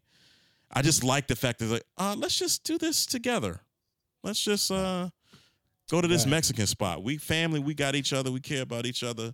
Let's break bread, and that was one of the realest moments of the show. Right. Yeah, poignant. Yeah. I dig it. I hear that. Thanksgiving is it could be very nerve-wracking because it is like that obligatory family holiday. Right. Everybody, you know what I mean, at the table. These are people that you ain't seen since last Thanksgiving when they said some slick shit before. Mm-hmm. So it kind of, you know what I mean, it could kind of be that, and it's all in the effort to, you know, to be family. Like that's the thing that's the glue. We family, and then sometimes, you know, family ain't, like you said, family ain't your friend, and that's a real profound statement. I've heard that before. I've heard a good friend of mine say that shit before. He was like, yo, I don't do shit that I don't want to do, you know? And it's free. And even though I said last week, the key to life is doing shit that you don't want to do. So it kind of goes against it. I guess you got to find your middle ground. But it's about, sometimes the shit is about self-care. It's not like, oh, I'm just going to veer off to me being selfish and I'm not going to do shit. No, but any of that I don't want to do. But it's just that it's the certain things. If it's detrimental to you, like your psyche and your well-being, then it becomes problematic. That's all I'm saying. I hear that. I'm gonna say this, since we in our arts and culture, you know, situation. I don't know if y'all watching this shit. Do either of y'all watch Dave? Who? White Dave, Atlanta. I talked about it on the pod before. Oh, Dave. Disco Dicky. I don't do White Atlanta. Come on, man. I think that's reductive. I give it more hip hop Curb Your Enthusiasm. You know what I mean? In the way, like, I think it's honestly. We got that in Black as Fuck. I think it's one of the. Huh? No, go ahead, man. I'm sorry. I said we got that in Black as Fuck. What's that? White Atlanta? Hip hop, Black. Hip hop Curb Your Enthusiasm. I agree. Yeah. Right, I can see that. I can see that. But go ahead, man. If you make your point, I think it's one of the best shows out right now. Dead ass. I think it's one of the best shows. I'm going. That's the take. And I'm not even a huge Lil Dicky fan like that. It's on FX. FX. You can get it on Hulu. Yeah, I can watch that. You get it on. I'm gonna Hulu check it out. you know what? The reason why I said that is because like they're like, it's doing more numbers than Atlanta. I was like, wait a minute. I was like, wait a minute. Come on. But Atlanta need to come on and come back, though. That's right, sure. Right. They be taking so long. You know, they on some old Mad Men shit where they be taking years. Well, we're in a pandemic. They were genius. starting it. We in a pandemic, but I'm definitely going to check it out because you had mentioned to me that you liked it before, and I just think my thing is where when I'm hearing them try to size that over Atlanta, I'm just like I give it the side eye, but that don't mean that I'm not going to check it out though. Yeah, right. No, I get where you don't get caught up in that. I get where you coming from. Don't get caught up in that. I get where you come from because that's why I never listened to Nas as a kid because Source was hyping him up so much after the next coming of Jesus and that. Right. So we had to, you know what I'm saying. So sometimes that media hype can throw you off if they're comparing it to something that's close to you. Like, you know, Atlanta is close to us. Like, you know what I'm saying? Hey, come on now, bro. Have we, is Dave, have they finished? Secure. Is the season over now? The finale's coming up this week. The finale's coming up this week. Yeah. Good, and just one. Yeah, well, you could binge it after, like on Thursday, you'll have all of the shit. Yeah. I say this. Well, one, Atlanta's in a league of its own. You know what I mean? Like that shit is official. Like, Atlanta is a great fucking show. But Dave is good, man. This shit is really fucking good. I think, I will say, like, Lil Dicky could be polarizing. Just the same way that Kenya Barris on his show could be polarizing. It ain't the guy that you're gonna fuck with maybe off top. And initially, it was the peripheral characters that were kind of saving it up front. You know what I mean? With the parents were very funny in the early episodes. My man, what's my man? And that's my man. I met I've met him a couple times. Comedian, red hair, Andrew Santino. He was in on. Yeah, he kills it on there as his manager. The kid Gator, who plays Gator, whose real name is Gator, and you know he bodies it. But like that's when to me that's when it took a turn. I don't want to do too much spoiling, but like he got an episode where like he puts on a performance where you like, okay, this is a different type of show. And it becomes a little bit more media. You know what I mean? So I fuck with that show. I watched Little Fires Everywhere. That was shit. Real fast. Yeah, I dug it. I wasn't mad at it. I was fucking with it. I thought it was good. It was quick. You know what I mean? I got to it. I ain't really. I loved it. I loved it. It was all right. It was all right. I loved it because I loved like the racial dynamics. How it was just like, it wasn't like over the top. It was like, you're a race. It was just like, it was like the subtlety in it when the first episode, when the black boyfriend is dating, is dating Reese's daughter. And when Pearl comes in, the black girl, he's looking at her like, he's like, yo, you black, you get what this white girl, what is she saying, this bullshit she's saying? And she don't get it. And he's like, yo, you don't understand. I like the subtleties of it. I don't think it was ham-fisted. There were some moments that were kind of super dramatic, but I love Reese Witherspoon and Kerry Washington. Like, those are two of my favorite actresses, two of them. And like, I just thought that was like the equivalent of like Jordan versus Bird. Like to me, like that shit was wow. And it kind of exploded on the last. Was it episode 7 or episode 8 when it was episode 8, the last episode. But I fuck with it. I like that racial shit, man. I just didn't understand why the black lady got to run so often and so far. Like, you know what I'm saying? Like at the end, where the fuck was she going for? They went to the house. They went to I think the grandmother's house first, or they went. Yeah, to visit because she didn't even. You know what I'm saying? She ain't even. She didn't end up going in. And the grandparents ain't even come to the door. Nah. They ain't even come to the door. They let the girl in, but she didn't. She was like, hurry up, your time is limited because we got places to go.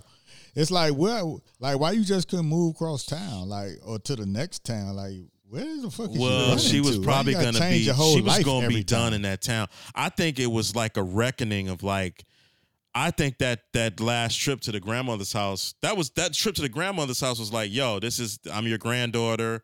Eventually, she's probably gonna go in. Maybe she goes to my man, the surrogate family. You know, maybe she goes back there. But and take that grown ass daughter back. Just I think so. I think so, Young. Maybe so. Okay. Wait. Hold on. No, you thinking they gonna bring him back to what's my man's name? Jesse Williams, Jesse Washington, and Jesse, and then his lady. You think? Hold on. So they asked for an un-DS kid. You gonna bring this kid 15 years later? I think it's because she called. Grown ass. she might, but she might be able to give him some grandbabies though. You know what I'm saying? Damn. But that is he made it sound like a slave. Nah, but that is her daddy though. That is her daddy. That's her dad. That's what I'm saying. Like that's her real daddy. Because she made that call. I don't know how it was in the book, but she made that call, and she ain't leave no message. Old girl knew it was her. She knew it was her. She ain't leave no message. I don't know. It's a possibility. That's the end of the show. It ain't coming back. I hope. I just, you know what I'm saying? It's another one of them things. Where, you know what I'm saying? The black ladies are stealing babies. The black lady and the Asian lady, they some baby stealers. And I kind of was with that. I ain't even mad. I was rooting for the Asian lady when she swiped that baby. I was like, get away. That's fucked up. She threw the baby in the trash. I was like, fuck that. That's fucked up. Yeah, she did discard the baby, but I ain't mad at that interception that she pulled off. I kind of felt bad for the husband because he was like, don't worry about it. You know what I'm saying? Lay back down. Get some rest. Oh, he ain't going to never hear the end of that shit. It's over. Fucked for him. Like, you know what I'm saying? He got to live with that shit forever. You know what I'm saying? You let her steal our baby. I didn't let her do shit. You know what I'm saying? Right. But if you would have let me go get her, I would have had her. Woo. That was the real extraction. Yeah, I felt that. I felt that. Like, damn, he gonna have to hear that. I thought it was a good show. I thought the acting was great, and I just love the racial and class dynamics. I rocked with it. Is Pacey the Tommy of white America? No. Tommy of Joshua Jackson. Who's the white Tommy? The white Tommy, like Tommy from Martin. Is it Screech?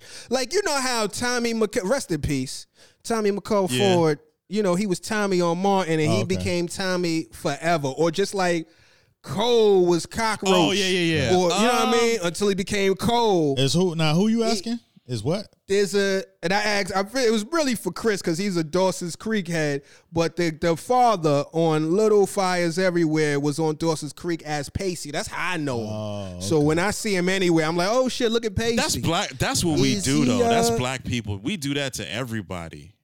Like, you know, we'll call like JJ. We'll keep you where you. Keep your ass humble? No, it's just I don't know. I kind of look at it as a sign of respect, or that's like love. Like where black people say, "Yo, you so and so, you are like Jaleel White's always going to be Urkel." Pacey, that made his career. He's a good actor. I actually saw him. It's like knowing somebody's rookie card. Say what now? Having a rookie. It's like having somebody's rookie card. Yeah, like we said, that's Pacey. You've been a fan since the back in the day. I shot off a couple tweets like you think like that, like his character would just leave Reese Witherspoon and just go back to Cape Side. You know, it's a little, whatever. But no, he's a good actor. Joshua Jackson's a good actor. I saw him in an off-Broadway show with Mahershala Ali, actually, and Tessa Thompson. Really good show. He's a beast. He's a beast. I'm not taking that away, but he's when I see him, I say, "Oh, there go old Pacey." Yeah. I can't think of too much other shit. He married old girl from Queen and Slim. Good. Which girl is that? He married Queen. What is her name? He married Queen? He married her, young. Just had a kid. Recently? Because I thought she was a new actor. She is, but she pregnant. I think the baby is here now. Yeah. What's my Pacey be getting them pregnant. Pacey got he out there. He was seeding Reese up. Jody Turner Smith. Serial baby daddy around this bitch. There you go. Shit, man.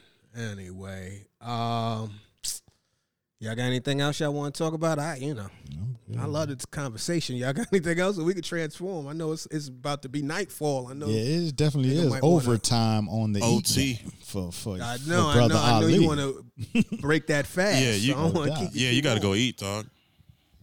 Yeah. All right, man. Well, shit. We all know where we gonna be. But are there any last words y'all wanna lead the people with?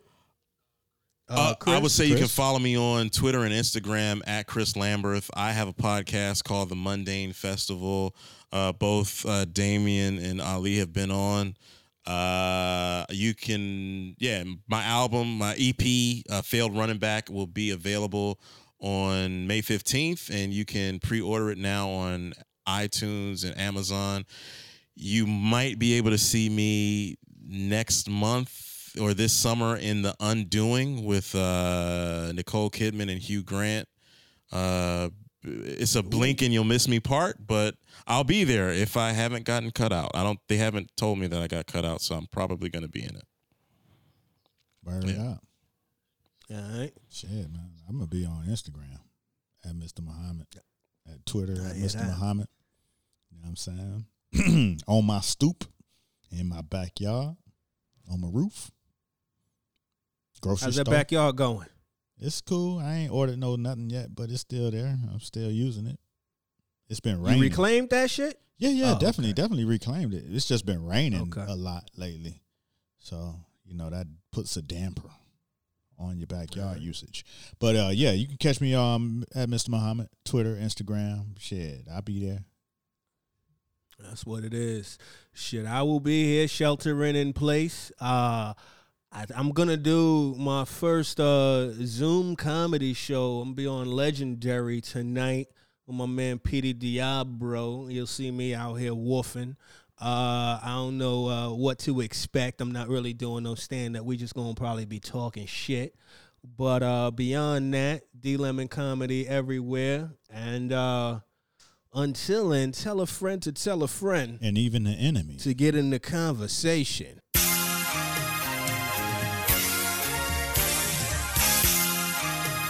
Hello.